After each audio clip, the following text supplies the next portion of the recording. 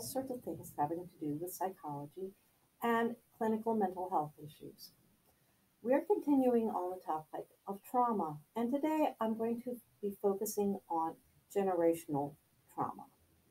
Now, there are basically two kinds of generational traumas, one having to do with secrets, and the other having to do with genetics and biology. So let's start with secrets. Now, many families have secrets. For whatever reason, whether it's a sense of shame in one generation or uh, just neglecting to pass on information, oftentimes these secrets will affect how family members behave. For example, uh, I knew a situation once where uh, an older gentleman was having some family problems just with his older siblings and in his relationship. And so, through discussion, it turned out that his mother, who displayed some narcissistic behaviors, uh, saw her own mother plunge to her death. Now, the woman who saw her mother plunge to her death at the time was 9 years old. And if you remember back a couple of episodes, I described how sometimes narcissistic personality disorder is the result of some major attachment loss by a child between the ages of about 5 and 13. So, uh, this woman, when she was a child, saw her mother die. And what happened to her is that she refused to ever talk about her mother. In fact, this gentleman didn't even know the name of his grandmother. Now, I know the names of all of both of my grandmothers, and I know a lot of my family history. And there are things that could have been kept as secrets, such as uh, having grandparents and great grandparents, etc., from the South who at some point had slaves. Now, some families would keep that as a hidden idea, but others, it becomes more known as part of the family history. In other cases, for example, families will keep secrets within the family that everybody in the family, except for maybe one or two people in the family, children potentially, uh, just to supposedly protect the family. For example, if say there was a situation where uh, a teenage child in the family gets a young woman pregnant, and the decision is made that the young couple, cannot really raise the child may be brought into the family as and told that her or his mother is really uh, would be the grandmother, and that the father is really just an older brother. So the child has this family a view of her or his family that is not true. And it may be other people in the community know the truth, and all the other family members know the truth, and that knowledge can affect how that child is treated by the supposed parents who are really the grandparents and the supposed siblings who are aunts and uncles. And without having the knowledge that the child is really a grandchild, can have profound effects on that child as he or she's growing up because everybody else knows, but the child doesn't. So, those are a couple of situations where family secrets can create problems. And oftentimes, these secrets will create ways of the family being because that's how they traditionally have maintained the secrecy. So, for example, in a case where the family in the past has been involved in nefarious actions. For example, if, say, somebody migrated to the US from Germany and goes back and finds out actually uh, great aunts and uncles were Nazi sympathizers, but the person never knew that because the person's parents just didn't reveal that because that information could have caused the family to be looked down upon and create shame in the family. So the family will develop certain ways of being. And keeping those secrets from children as they grow up can result in a feeling of not being quite the same or similar to others because people tend to sense that there's something different about their families. So that's one way secrets come about, and it can have a traumatic effect on family members just because they don't know what in the world is going on. Now, I mentioned there's another kind of generational trauma, and that has to do with what are called epigenetic changes. Now, we all pretty much know that DNA is stable from generation to generation. However, the environment in which an individual finds him or herself will affect how that DNA is expressed.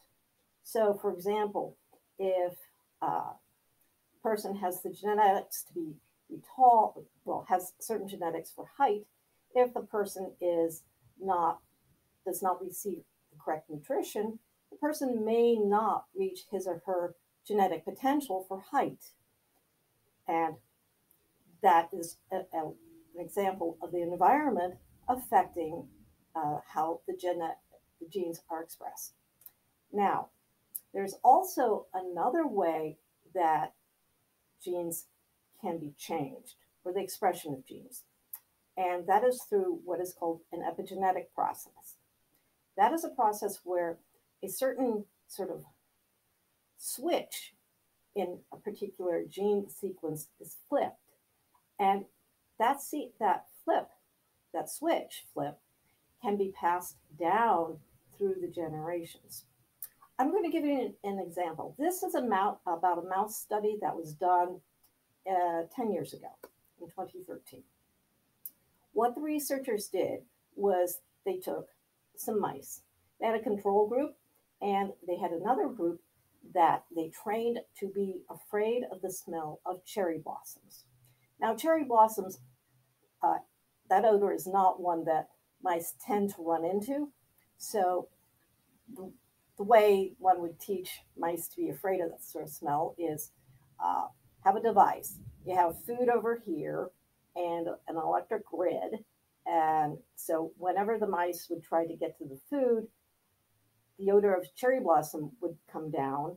And as the mice tried to get to the food, they would be shocked, and the mice would associate the smell of cherry blossoms to the shock. That's pretty much how it would be done. So some mice were trained that way to be afraid of the smell of cherry blossoms. So part of that group of mice were bred with some other mice, and these are all male mice. So some of the mice were bred with some female mice, and some of the other mice were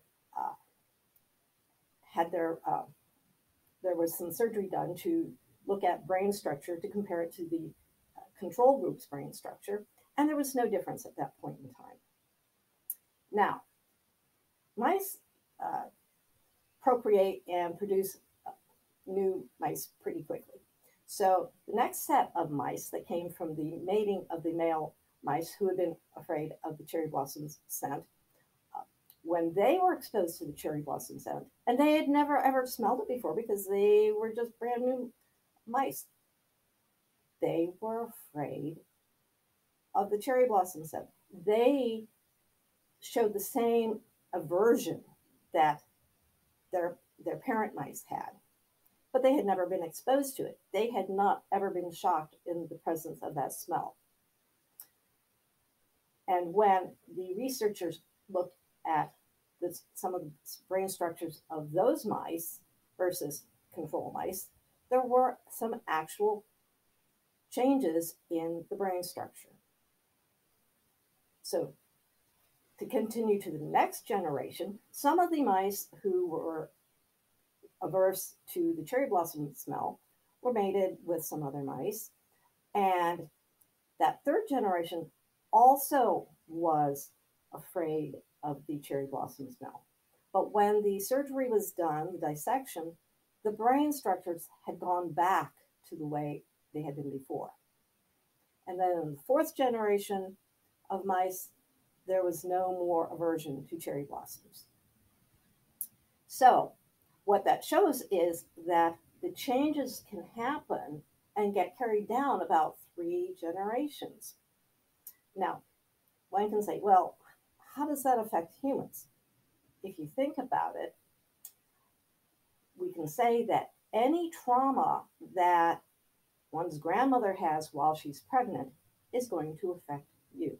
And the reason for that is we know traumas that a pregnant woman has, stress, uh, fall down the stairs, etc., can affect the fetus as the fetus comes out as a baby.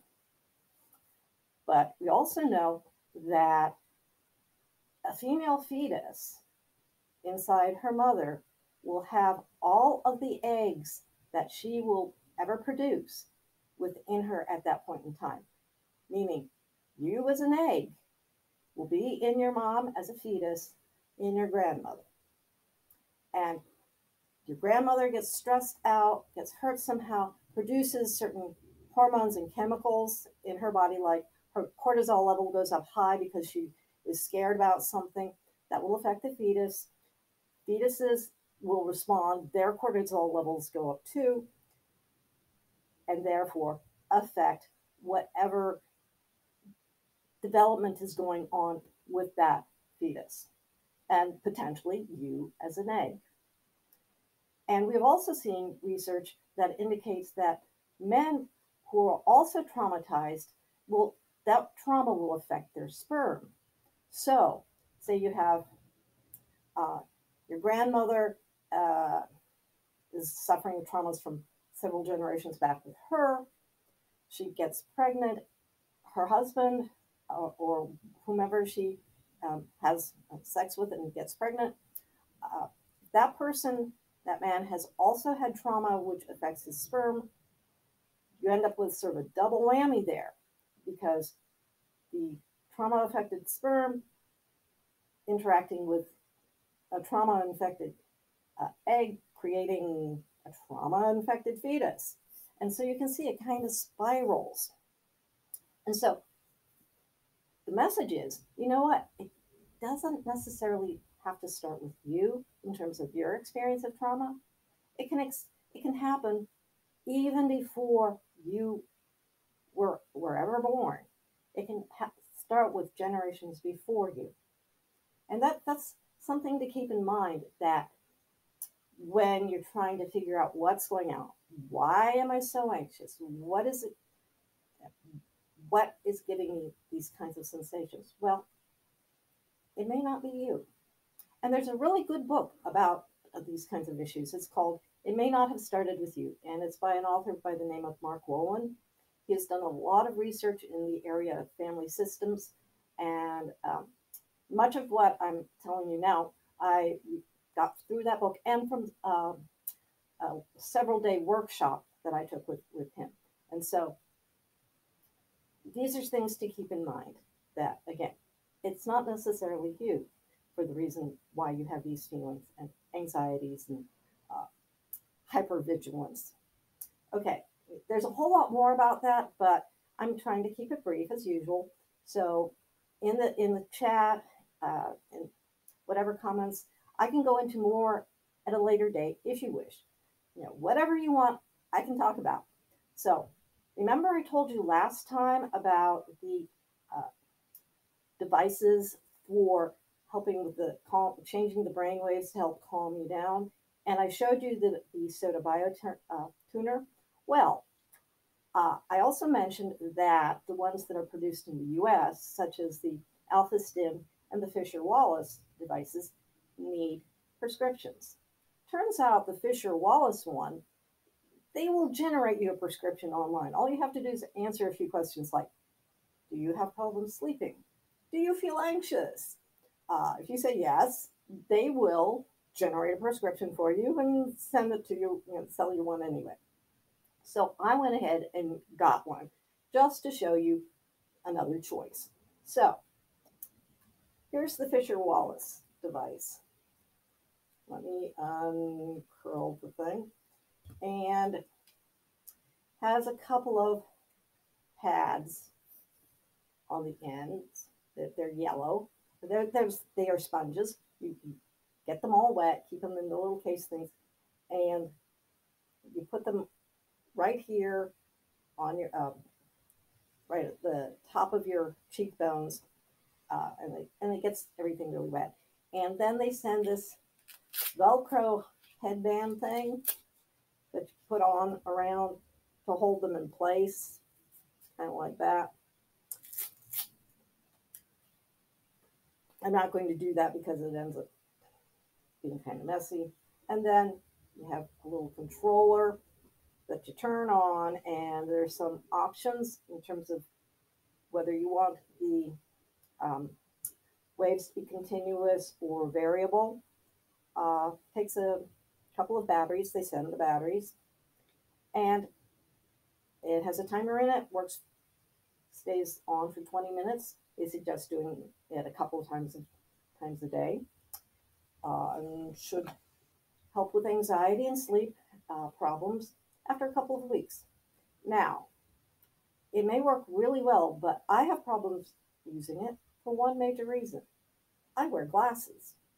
To use that particular device, I would have to take off my glasses, and then I would have to sit there for 20 minutes just waiting for it to be done. So for me, it's not a very useful device. I will be trying it out every now and then, but again, it is not something I would use consistently. I would probably be more likely to use the BioTuner just because it clips to my ears. Next week, I will show you some more complicated, well, not complicated, but uh, more useful devices in my estimation, which one can buy through the mail. And also next time, I'm going to start talking about the relationship to addiction and trauma. Now, why do they seem to go together? I kind of touched on it at the very beginning when I talked about the uh, ACEs study and the questionnaire. So if you want to go review that, that's a good thing to do. And if you have any questions or comments, please leave them below, and subscribe, give me a thumbs up, pass this information along to your friends and family that whom you think might need it. And so until next time, bye and see you again.